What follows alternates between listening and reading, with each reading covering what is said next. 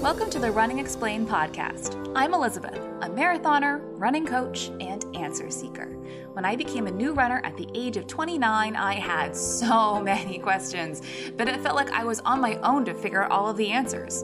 So now I'm here to answer all your running questions to help make you a better, smarter, faster runner. There's no question too simple and no topic too complex. So let's get started.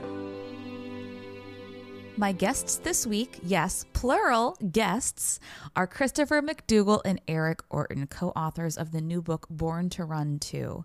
If you have been a runner at all in the last 15 years or so, you've probably heard of and have likely read Born to Run, which Chris wrote way back in 2009 and was fully credited with kickstarting the barefoot running craze, which swept us all way back then. But they have written a new book. They have written Born to Run 2, a training guide, of course, sprinkled with stories, anecdotes, illustrations of what they're trying to express, explain, and communicate to us about just the joy of running.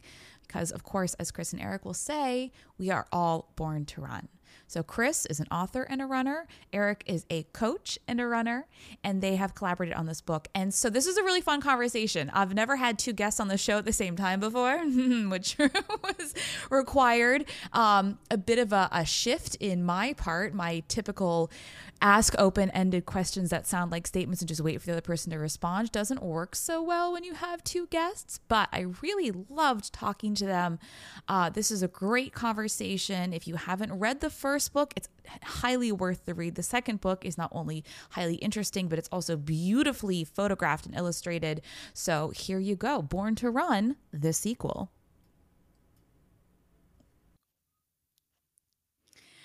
Welcome to the show, Christopher McDougall and Eric Orton, authors of the new book, Born to Run 2. Great to see you guys. Hey, thanks for having us on. Yeah, good to see you, Elizabeth. So I ask all my guests this question, and you two are going to be no exception to the rule. I want to know, and we'll go in alphabetical order to make things easy. How did you become a runner? So is that first name alphabetical or last name alphabetical? Oh, good. Oh, yeah. Let's do first name alphabetical. All right. Hey, I got a story, Eric. I don't think you even know this story, because my origin creation story actually way predates even meeting us. I think I really became a runner because when my dad came out of the Marine Corps, super fit, super buff, and then a couple of years go by working in an office, he starts to get out of shape, so he started to run. And his way of running, Eric, was to run the same number of miles per day as corresponded to the month.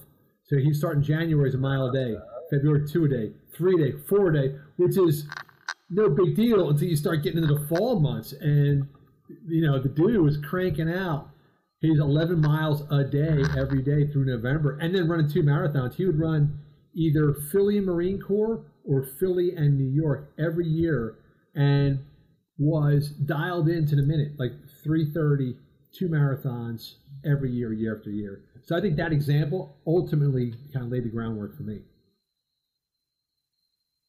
Oh, my answer is so boring now, as usual. How I became a runner, my earliest recollections as a childhood, it goes back to kind of the elementary school day field days where everybody went out in the back of the school and had a big field day where you did the standing broad jump and you did sprints, and it was kind of like the elementary school Olympics. And I was never really good at school, but I became one of the faster runners. And I think maybe looking back at what I'm most proud of throughout my whole running career is the diversity that I have had with running. I've been a sprinter and I've run, more than 100 miles and everywhere in between. So I just kind of always see that childhood fondness to just letting it rip. One of the things that I learned pretty quickly, because I started running to lose weight, to all the kind of the reason that a lot of people start running, it's not even like self-flagellation, but like something else. We're always searching for something else, right? And then one of the things I land on now is that, if this isn't fun most of the time, if I'm not enjoying this, then why do it? And that's, I think, why I really loved what you guys were saying in the message you have, is that this isn't about obsessing over shaving seconds off your PR. It's about movement and joy in the outdoors and freedom. And that's a really tough place for a lot of people who come to the sport as an adult to be in, because, like just said, a lot of people start running or refind running with this hyper specific goal in mind. I'm gonna run this very specific distance in this time, or I'm gonna lose weight, or whatever the thing is. And we don't often approach many of our hobbies just out of pure joy. It's just a different perspective that I think a lot of people aren't embracing, and really should, when we talk about how running should fit into your life. Yeah, I think the big problem is that we want an immediate result from running. We've been sort of tricked into believing that this is a shortcut to physical well-being and not a craft. Because every other activity you learn, if you're learning how to swim or play the piano or a martial art, you're not trying to let me see how fast I can do it. I'm not trying to play the guitar as fast as I can. I'm taking my time. I'm learning the craft. With running, it's supposed to be this antidote, this remedy for bad behavior from the weekends. And that's basically why we're doing it. And that's, to me, is a big shortcoming, that if we can just embrace it as a fine art that is pleasurable in the moment as we're learning, then, you're sort of on your way to really a lifetime of really happy running.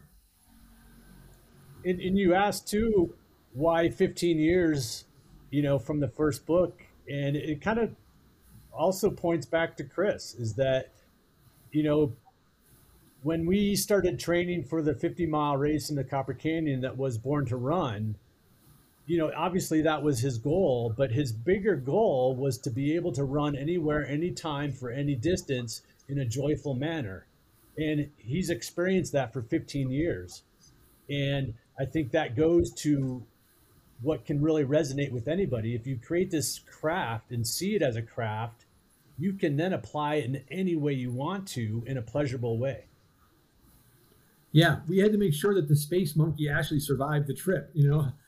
I'm the monkey who set up in the capsule. Hey, 15 years later, hey, he's still alive. I guess this stuff really works. Well, and that's really kind of the I guess the origin point of this whole the Born to Run story has been that, Chris, you couldn't figure out why running hurt all the time. And and I think one of the central questions is that if we are born to run, as humans, as evolution has, allowed us to do, become these wonderful endurance runners, that's how we stayed alive for so long, was that if so many of us are literally born to be runners, why are so many runners suffering just kind of the basics of even completing a mile comfortably, or even putting month after month of training together without breaking down or getting injured? Like, what's going on here? And I think that's a big question you set out to try and tackle. It is. And, unfortunately, the answer was right in front of my eyes. And I didn't really see it because of the sort of amount of propaganda and marketing that we're bombarded with in the recreational running world. The answer should have been obvious. It's follow the money. And the two things that you're constantly being pushed to open your wallet for are shoes and races. Constantly, sign up for this race, qualify for this race, travel to this race, buy these shoes, buy these shoes, buy these shoes. And to me, those are the twin evils right there, because those are the things which I feel have really been a disease which has really eaten away at the joy of the sport. Because it becomes performance-based. How fast, how far, what have you done, what have you done?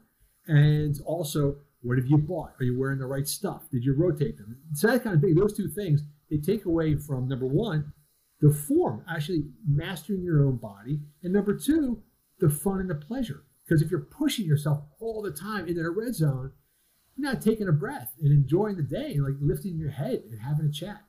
One of the things I really appreciated, whether you called it this or not, but I actually want to ask you about your, the gears, what I call gears on a bike, right? You have gears, running gears. And I love when you talk about basically the three main gears, your all day, your threshold, and then your, full burn. That so much of what we're doing as endurance runners, unless somebody listening here is only training to be a sprinter, this conversation is probably not for you, is that you want to spend a lot of your time in this kind of all day, I could do this all day effort and intensity zone. And that's not where a lot of people naturally fall. They think in order for a run to be successful, you got to be pushing the pace. You should be breathing hard, hands on your knees, day after day after day. And that we know, like, that's not how to approach this. Yeah, I'll jump in. I think one thing with that is that people maybe would be surprised at how easy should be. And therefore, every step, even though it's easy, is usually a good one. And therefore, every step can be a form of strength training. And people don't see it that way, is that if you're inefficient and you're not able to run easy, then we tend to speed up because it becomes a little bit more comfortable. But then we start grinding the gears and running ourselves into the ground, and that's where a lot of the dysfunction takes place. So learning to run easy or all day speed is a very, very crucial part of that foundation. And I love that you talked about, you have this little bit in the book about, Caesar's legions. And it was how many miles the Roman soldiers could cover, and out. You basically figured out what the pace was. If they were going at all day pace, they were going about 15 minutes per mile, which for a lot of people that's their easy effort pace. That's their all day pace. But they don't want to run that slowly because of insert XYZ reason here. But that's sometimes just the pace you got to go if you want to really enjoy the scenery and go easy enough. Go ahead, Chris. I think that was the first thing that Eric diagnosed me with. The first time we met in Denver City Park was, dude, you were just dropping it into third gear and going. As long as you could last in third gear, that's all you had. So if I could do 30 minutes and then I was kind of flaming out, it's exactly like a car. I had a girlfriend years ago whose grandmother drove a stick shift, but she couldn't shift. So she put it in first gear, and you could hear her coming from 3 miles away. It's like, and that was it. So she would burn out her transmission, be always going that one gear. To me, it was a revelation that you can actually work your way up and down the gear chart. But then again, that's actually what the fun of running is that you're shifting up and down. You go a little bit faster and a little bit slower. And exploring those gears, exploring anything is what makes running fun. Something I also want to ask you about, I just want to know how you figure this out. And obviously this is, as a writer, your job. The 100 ups. What's the origin story for that? Where do you find these stories? Are amazing. These like kind of, Walter. Yeah. Hang on. Walter George, right? Walter George. Yeah. Okay. Walter George. So here's the thing about it. Here's what happened. When I started working on Born to Run, the running bookshelf was really, really thin. There were almost no books on it. And there was a couple training guides. Dean Karnazes' book was the big sensation at the time. Otherwise, there was really nothing on the shelf. And so when I wanted to learn, because I was new to the sport myself, I wanted to learn about running, and I would go to Barnes & Noble, there was nothing there to read. And so I started digging back into out-of-print books, and I found this whole kind of treasury of these old lost books. Like this guy named Ron Dawes, the self-made Olympian. This was a self-coached guy who was like running 200 miles a week in Wisconsin. There was all the Percy Cerutty stuff, coming out of New Zealand, and the old Arthur Lydiard books out of Australia. And I just started to buy old out-of-print books on A-Libris, and they would come in. I wouldn't even know who these people were. But one of them was called The Five Kings of Distance. And it's an out-of-print book from like the 1940s, and it looked at 5 different runners throughout history, dating back to Native Americans who were racing against early colonists in the United States, up to this guy named Walter George, who was a chemist's apprentice, basically a pharmacist's apprentice, and he had to work behind the counter in the drugstore all day, from like 7 in the morning to like 10 at night. But he was an aspiring track athlete. He wanted to race on the track, and he only had Sundays off. So his only way to train was basically by running in place behind the counter. But what he developed was a thing called the 100 up. And the 100 up is a perfect form exercise because you can't run wrong when you're running in place. You can't heel strike, you can't overstride, you can't kick back because you'll fall off balance. So what he did was he would mark two little hash marks on the floor behind the counter about shoulder width apart. And then he would do 100 perfect repetitions of raising his knee as high as his hips and landing his forefoot down on each individual mark. If he strayed off the mark, then he would have to start over again. So he would do it at a very slow pace and then gradually faster, faster, and faster. And then when this guy goes out on a Sunday, he just kicked the living tar out of everybody. He was the best racer on the track, even though he trained by running in place.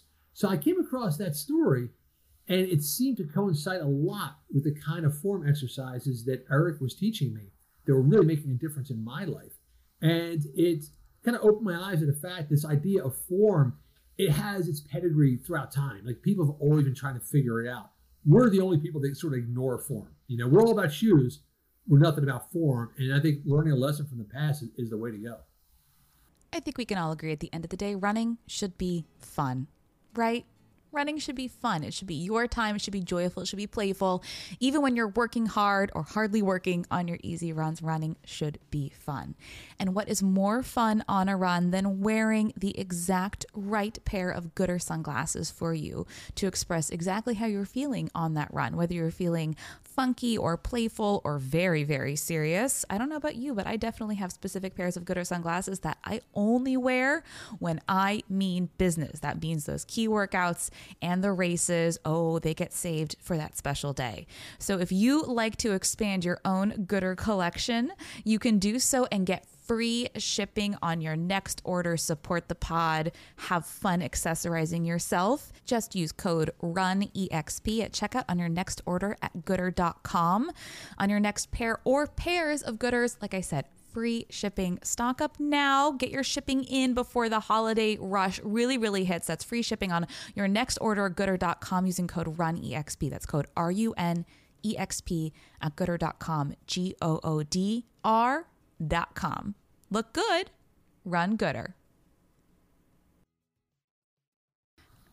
Eric, how interesting is it to work with a client who brings stuff like this to you and you're like, that's really cool? Or maybe you'd already been using that as part of your coaching. Yeah. Every time we get together, there's always a new story like that. So, and to me, that was what was so much fun about writing this book together is that, every Monday I'd look forward to getting that email of the next chapter of his writing and this new story. And I'm like, wow, this is great. I'd throw it down, go for my run because I'm so inspired. And that's what I love about working with Chris is that he's always had these stories that I'm so enthralled with hearing that, again, kind of mesh for me as a coach, the kind of the ancestral type of training and how I can look at, hey, what makes sense from a scientist standpoint and from a coaching standpoint and then put it into practice. Something that really stuck with me from the first book that I've never forgotten is you talk about when you watch a child run, they run with this perfect form. And then over time, it's like we kind of forget. And it's true. I mean, I'll go watch kids run around the soccer field and they all look like they could be on the cover of some magazine, with their beautiful form. And then like you said in the new book, you go out and watch any random 10K on a Sunday and everybody's kind of doing their own version. In my training philosophy, I do personally believe there are many ways to execute the principles of good form that may look slightly different from runner to runner. But I don't subscribe to the principle that there's no such thing as bad form because there very clearly is such a thing as bad running form. So, and I know a huge part of the book was form-based, right? It's like, how do we mobilize, strengthen our bodies as runners to allow ourselves to run in the way to which we should be running? And obviously this has really been integral as this is how you rediscovered your love of running, Chris, was the form stuff. Yeah, that was it. To me, that was the big eye-opener because the funny thing was, I was actually a writer for Runner's World at the time. I was a freelance writer, but one of my contracts was with Runner's World. And I never heard anybody talk about form, ever. And actually, you hear the opposite. Like, don't mess with your form. You run the way you run. Your own natural thing is blah, blah, blah. I see you heard that message over and over and over again. So I just assumed that was the truth. And then I meet Eric, and he's like, it's all about form. And then he just pounds the logic through my brain of like, of course it's about form. Like, Steph Curry doesn't just go out there and chuck a ball, you know? A high diver doesn't just like bounce off the board and hope for the best. Everything is about dialing in the proper biomechanical efficiency. So why is running, for some reason, immune from the law of physics? And when he got that through my head, I'm like, oh, again, this is like the answer was right in front of me in plain sight. I never got it. And then when he taught it to me, two things happened about form. Number one was the immediate results. Like, oh, wow, I feel better. My legs feel springier. I don't feel achy. But the second thing was, it was really gratifying in the moment. I think a lot of people feel like, I just want to go out and run.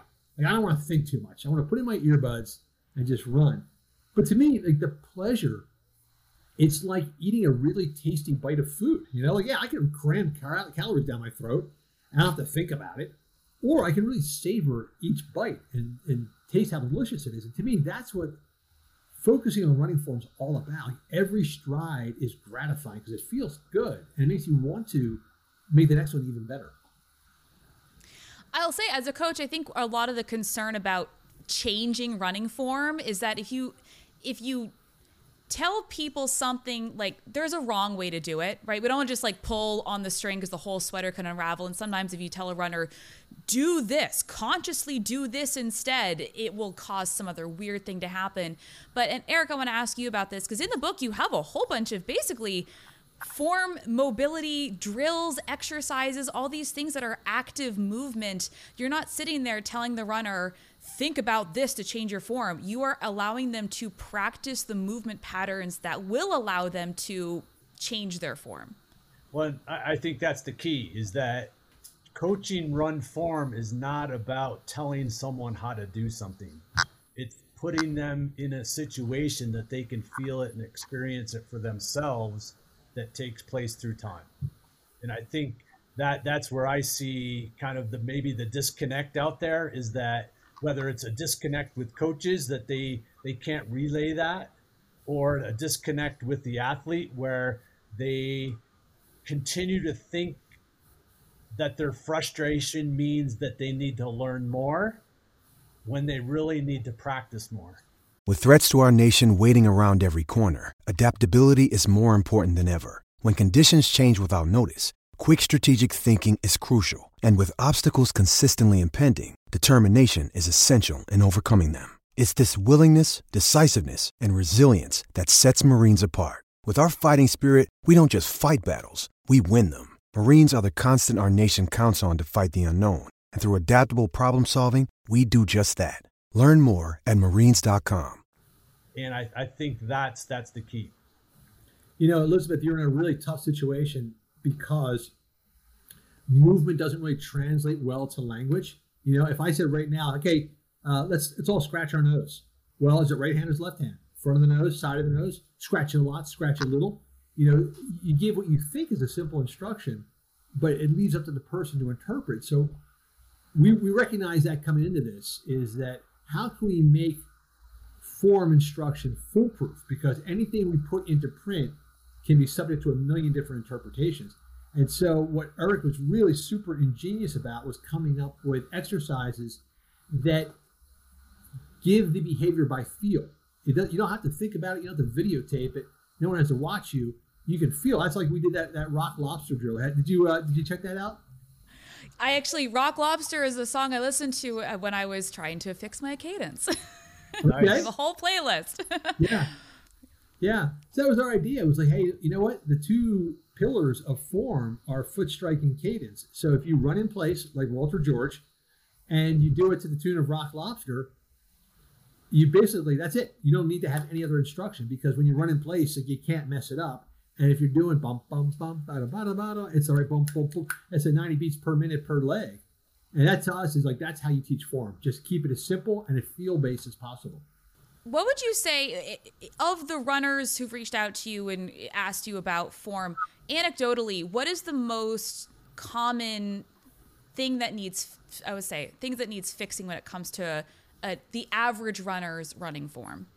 Yeah, without a doubt, it's overstriding. And I'll use the example is that sometimes people have heard, that maybe the importance of forefoot striking. So they focus on striking with their forefoot, but they're still reaching out way in front of them. So they're still, even though they think they're landing well, they're still reaching out way in front of them. And the overstriding is what creates the vicious cycle of everything that we've been brainwashed to think we should be feeling like as runners. Tight hip flexors, IT band trouble, runner's knee, all that, glute amnesia, everything can kind of point back to some form of overstriding that is kind of answering your question of what's that number one thing. And again, it points back to running in place. Regardless of how fast or slow we're running, if you run in place, that's generally where you want to land and how you want to land to propel yourself forward.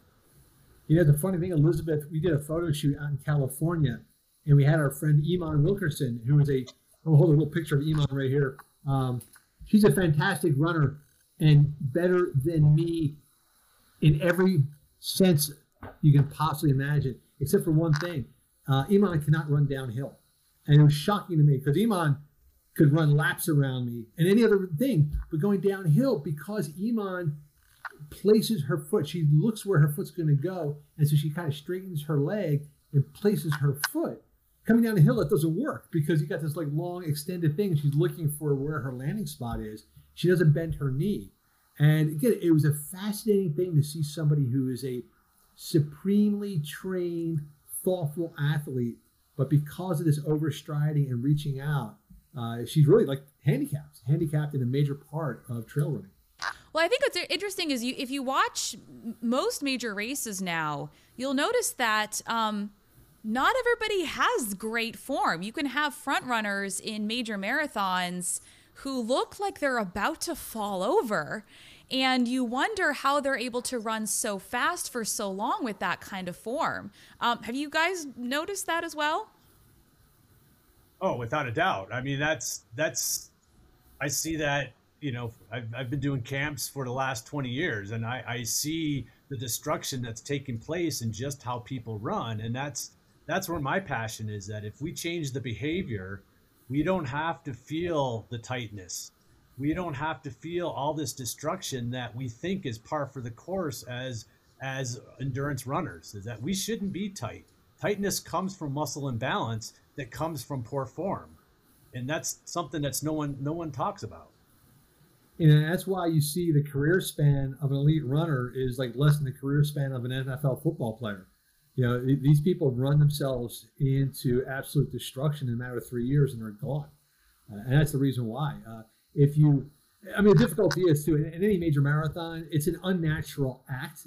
That way of running, of pushing yourself at maximum speed for 26 consecutive miles is absurd. It's ridiculous. It's designed for a breakdown, but then you add an attention on speed versus form on top of it, 18 months and someone's in an ice bath. And I'm not saying we should judge anybody's form based on what they look like at mile 25 of a marathon. That's just cruel. But, no other sports like that. You go watch swimmers. They all, for the most part, look the same. You look at a tennis serve. You look at a golf swing. It all is the same. Some people are better at it than others, but the technique itself is the same. And we don't look at it. That's actually a great point, Eric. Yeah, that the first sign that someone's going to lose is if their form starts to deteriorate in any other sport. And yet, in running, we think it doesn't matter. We have been sold as everyday hobby runners, as our as I call myself, a recreational runner. We have been sold this idea that all you need to be a runner is just to lace up your shoes and run out the door. And your premise, and I agree with you, is that running is a skill-based sport, and that we need to spend more time building our skills. Along with the drills and the mobility and the strength and that kind of stuff, what are some of the other things that we recommend we can help build our skill set with as runners? I think the big revelation that I got from working with Eric is this sense of refilling your energy tank. There's all kinds of forms of free energy out there. And that's how, we came up with this idea of the free 7. we think of just that. Well, I need my shoes and I got my 45 minutes and that's it. But there's so many other ways to have that upward spiral where you're actually putting energy back into the system. So we call them, okay, here, let me get to see if I get the 7 right, Art. Ready? So it's food, form, fitness, footwear, family, fun, focus. Boom. There you go. Those 7 things. But the whole idea is that running is a kind of universal activity that, humans evolved as runners. And so it's not just the thing you did for 30 minutes because you ate Haagen-Dazs the night before. It's something that's woven into your life. And what's part of your life? Well, your family, fun, your food, your focus, your fitness. And so what we wanted to do was show how all these things can be fun and beneficial in their own right, but make running more fulfilling and remove a lot of the complaints people have. Let me clarify that with like a really simple example. So my wife is a dancer. Like that's her thing is dance. She's a hula instructor, African dance person. And so running is not something that she naturally wants to do, but in an opportunity where she needs to get out and get some exercise, she wants running to feel good. So she developed this thing where she would just load a backpack with books around the house or from Goodwill, and then she would run to all the little free libraries in the neighborhood. So she might have been doing a 4-mile loop, but when you think about it, the backpack is getting lighter. So she has that sense of like, oh, the run's getting easier because the backpack's lighter. She will stop every half mile or mile at the free library for a break while she puts the books in. So she's, reviving herself, getting her breathing back in order. And then she has that sense of of accomplishment and fun. So she takes what could be a 4-mile grind of a run and she makes it something that's more like interval based, that has a social element to it, and that you have the joy of discovery to see what's inside the box. So to me, that's what running is all about, getting that energy input back into your workout. In the book, you have it's a 90-day program to get people to run in this Born to Run way. What I love about this is that nowhere are you saying this is the training plan that will help you train for this race distance, or this is the training plan that will help you reach this time and this goal. What you've developed is 90 days to help people just become better runners. And that's very unusual for a training program. Well, this is a reboot, and it's from a coaching perspective, it's very, very challenging to say this is a one program for everybody, but this is a foundational way of thinking, whether it's someone who wants to become a runner, or look on the other end where, hey, there's that veteran runner who's hit a plateau, that maybe have had chronic issues, or that they've kind of got stuck in their rut. Hey, all of us kind of begin to do the things that we enjoy as far as running, and maybe skip some of the things that could really help us that we don't like as much. And so this is a way to rebuild that foundation for that veteran runner that can then, like I said earlier, take their running into any direction they want to, whether it's then, hey, I want to do my first ultra, or I'll do a marathon. Whatever it is, this is that foundation that's going to set the cement to, just think like Chris did 15 years ago of, okay, hey, I want to go out and use running in however way I want to, whether it's going to the free library on a 4-mile run or, running up a mountain. And of course, in the program, it is a lot of low and slow, a lot of that rib cooking, right? Low intensity, zone 2, all day pace. But you also talk about, when we're talking about running form, we're talking about efficiency of movement, that fast running is also very important. And I think, I am a coach who firmly buys into the importance of developing our aerobic capacity and like all the stuff behind it and lots of easy running, et cetera, et cetera. But I think the misconception, we're talking about developing this giant aerobic engine and spending a lot of time in that, zone 1, zone 2 place. It's that fast running still has a place in your training, no matter who you are, because that's what teaches you to run efficiently when you are running fast. But we can't run fast all the time. But just talk to us about how fast running makes us better runners, just from a neuromuscular biomechanical standpoint. Yeah, so typically the faster we run, the better form we're going to have. The quicker the cadence will be, the quicker we get off the ground, the more leg stiffness we develop, which is a good thing. Leg stiffness is a good thing. It's not leg tightness, but leg stiffness. So all that goes into building a better rubber band or spring within our body to help us stay healthy. And again, something that's not talked about is leg stiffness helps us to be healthy as a runner. And so faster running really helps with that. And again, it's no different than our conversation about the running slower, is that most runners aren't running slow enough and they're not running fast enough. And they're kind of in that in between. And this really helps develop all that physiological and neuromuscular training that we need to be healthy runners. So, Chris, when you started working with Eric, I guess he had you slow way down, but also speed way up. Both ends, right? Yeah. So that very first day, I was assigned to write an article about Eric for Men's Journal magazine. And we met up in Denver. And we were supposed to go through this kind of 2 or 3 days of all kinds of different activities. And then once we started talking about running, Eric just pitched everything else out the door. That's all we focused on was running. And one of the first things he had me do was take off my shoes. And we started to run around the grassy infield in Denver City Park. And he would have me do these 30-second sprints. And the first 30-second sprint, I flamed out at about 22 seconds because I'd never sprinted. I hadn't sprinted since high school. And I didn't know how to do it. I didn't know how to pace it. So I blazed out, and after 22 seconds, I'm gasping for air. It took me a while to learn how to sprint for 30 seconds, which shows you just how foreign it has become because all of us get in that slow, steady groove. So that was the first thing he taught me. And I thought, man, I got a lot to learn here. And then the next thing he taught me, which over time, over the past 15 years we've been working together, I've really investigated this in a lot of other physiological ways. The idea about slowing down, your body has a response to a distressed state.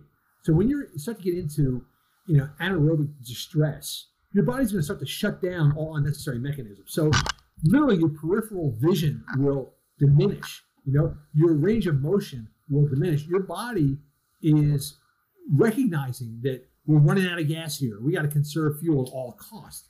And so that's why you see people, late into a race, their heads down, their arms are barely shuffling, they're bending or they're doubling over because their body's trying to conserve energy. And that's why it's an uncomfortable and unpleasant state to be in. But most of us will spend a portion of every run in that state, as opposed to the opposite, which is that I got plenty of air. My peripheral vision is wide open. I'm getting 180 degrees of perspective. I'm smelling things. I'm seeing colors. I'm enjoying things. I'm at a conversational pace where if I've been smart enough to be with somebody or even with my dog, I can now actually breathe out communication. And that's the other thing he taught me was how to go wicked fast so I could train my body to move at that speed and learn form, but also how to slow down in a way where it was both bouncy and light, but within my capability to stay outside of anaerobic distress and really enjoy myself.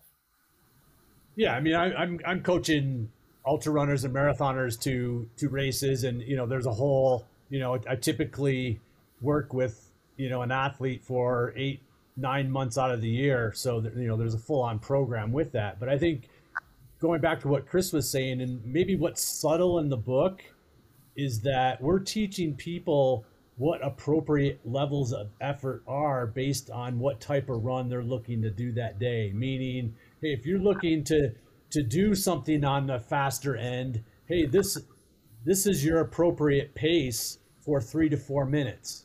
So it gives them an idea of where they should be based on their own level of effort. And so that goes back to the whole enjoyment of this running. And I see it on the faster end. So many people don't understand how to pace themselves or what appropriate level of effort is for them for their 5K workout that day. If we're talking hardcore coaching, so this book has a whole chart for them to really understand what their own level of ability is for any type of workout. Hey, Eric, I'm just realizing, dude, we should have called this book The Art of the Bounce, because The Art of the Bounce. Really, that's what it is. Hey, Elizabeth, do you notice, did you ever watch Winnie the Pooh when you were a kid? Yes. Do you remember the Tigger song? The wonderful thing about Tiggers is Tiggers are wonderful things. Their tops are made out of rubber, their bottoms are made out of springs. Bouncing all day long. The wonderful thing about Tiggers is I'm the only one. Right on, girl. That was impressive. But that's really what it's all about. The wonderful thing about Tigger is Tigger just bounces. But if you watch a boxer jump in rope, bounce. What they're tying into is that natural elastic recoil, which again is putting energy back into the system. You watch a boxer jump in rope or a Tigger bouncing along, they could go all day because they're really expending very little caloric energy to move their bodies. They're just bouncing. And that's really what Eric is dialing in with his run form, is to learn how to take advantage of that in your running. Running is essentially a series of single leg hops. Yeah, exactly. And you want to get as much energy return out of each hop as you possibly can. Right. But running is jumping. And if we look at it that way, there's only one way to jump. Yeah. Basketball players aren't landing on their heels when after they slam the ball down the hoop. If you ask anybody to do a standing broad jump, they're going to do it all the same way. And so if we start to see running as jumping, completely changes our perspective of what we think that activity is. The last thing I wanted to ask you about, and this is really woven throughout both books, is really this sense of the importance of community, and that we're all in this together, right? Whether or not you love running, whether you're just there to support your friends or your family, but the people who are into running, who like to run, like the friends you make along the way, the friends you choose who become your family, both the stories that you tell have such a strong element of community, and that nobody in them is a solo operator, that everybody is able to do the things they do because of the community that they find themselves in. Am I picking up on that correctly? Or are you actually it is that important, right? It is important that we have that. When Eric and I were trying to figure out the layout of the book, we kept shuffling the cards around because we wanted to put them in order of importance. And it was a very difficult choice, particularly with family and fun. They could have been the first parts of the book, because I think in an evolutionary basis, we evolved as communal creatures. That's what humans do better than any other species. We run long distances and we adapt and cooperate. That's what set us apart from other species. And unfortunately, we've taken running and turned it into a solitary activity. And I think a lot of the sort of unhappiness or dissatisfaction or staleness of running comes from the fact that we're out there just grinding it out ourselves at our same pace. And we've taken it away from, you can't imagine a kid running by themselves. Like, no kid will go to the playground and go, I'm just going to run laps by myself. I'm good. No, they're looking for other kids, and they're messing around and running. And so to remember that is how humans evolved. It's like in a hunting pack, you would never go off in the wilderness by yourself, because you would never come back. You always go out, with your gang and run together, and at a pace where everybody feels that they're included. And that's something we really hope to kind of reignite in the running community. There is this stereotype of, there's a whole Iron Maiden song about it, the loneliness of the long distance runner, right? That this is some sort of monastic pursuit. But I find that I have a great time when I'm running with friends. Even if I do most of my runs alone, I really like the ones that I can do with my friends. And I think a lot of people, when they get into this place of they're chasing their hyper-specific goal, they don't always then turn to the people around them, or maybe feel like they have people who don't understand what they're trying to do. And so they just kind of become lonelier and lonelier, when it's together that I think a lot of the meaning in running comes from. You can take it as a more selfish pursuit. When you are running at a conversational pace, you've locked in that gear 1, gear 2, that zone 1, gear 2.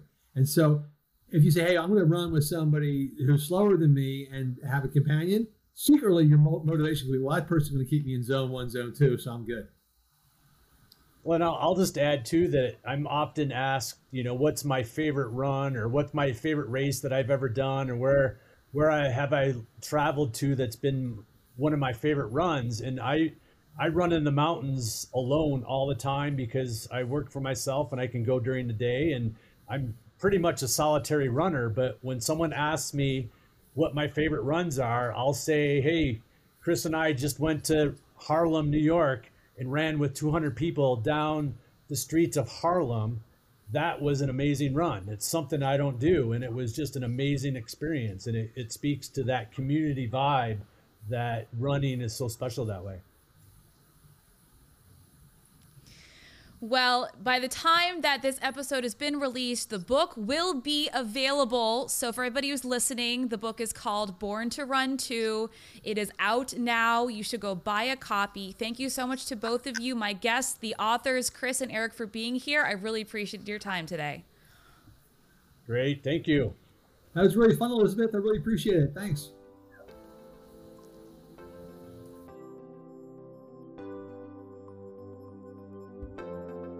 I hope you've enjoyed this episode. Don't forget, you can always find and follow me on Instagram at Running Explained. And if you're looking for a coach or a training plan, check me out. Visit my website, runningexplained.co. That's runningexplained.co. See you next time. This content is not intended to be a substitute for professional medical advice, diagnosis, or treatment. Always seek the advice of your physician or other qualified health provider with any questions you have regarding a medical condition.